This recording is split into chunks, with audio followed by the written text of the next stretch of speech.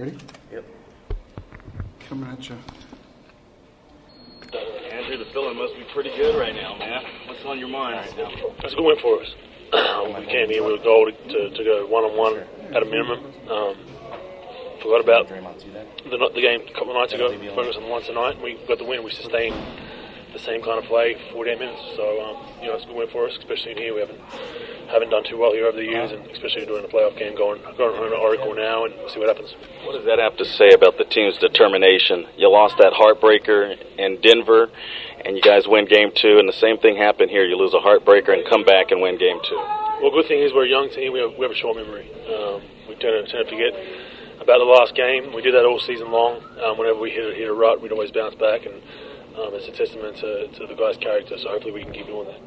Were you ever thinking, here we go again, when it got down to 6? A little bit, but I thought the rhythm of the game wasn't as bad as a couple of nights ago. They went on a 16-1 or 2 run last game. We were still scoring and getting stops, and then they'd go on a 6-0 run, we go on a 6-0 run, so we weren't too worried about it tonight.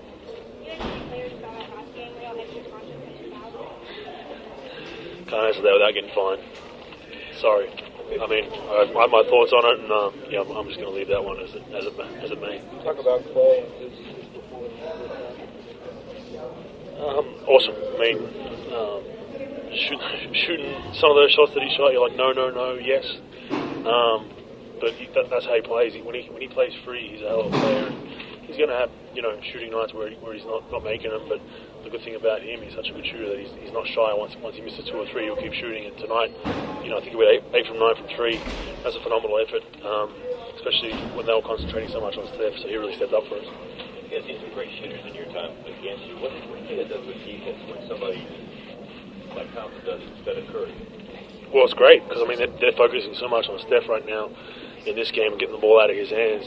When you got guys on the perimeter that can knock him down like Clay, it really screws up their defensive spacing. So when we move the ball well, I roll down the middle, take one guy with me. There's a 3-on-2 usually on the other side or a 4-on-3. So we just got to keep moving the ball and finding shooters. Looking forward to game 3 in the series? Yeah, especially coming home. Can't wait to see our fans enter this as well. We know it's going to be rocking, so these next 2 games are just going to be crazy, and most of the guys looking forward to it. Built some huge leads against the number 2 seed. How are the Warriors doing that? A 16-point lead, a 20-point lead tonight. It's hard to believe that San Antonio is giving up those type of deficits. I mean, when we get on a roll, we make very good runs. Obviously, the reverse side of that is sometimes we give up runs too. But we shoot the ball with freedom. Coach isn't a stickler about if you're open, shoot it basically. And Clay and Steph take a testament to that when they come up the floor if they're open.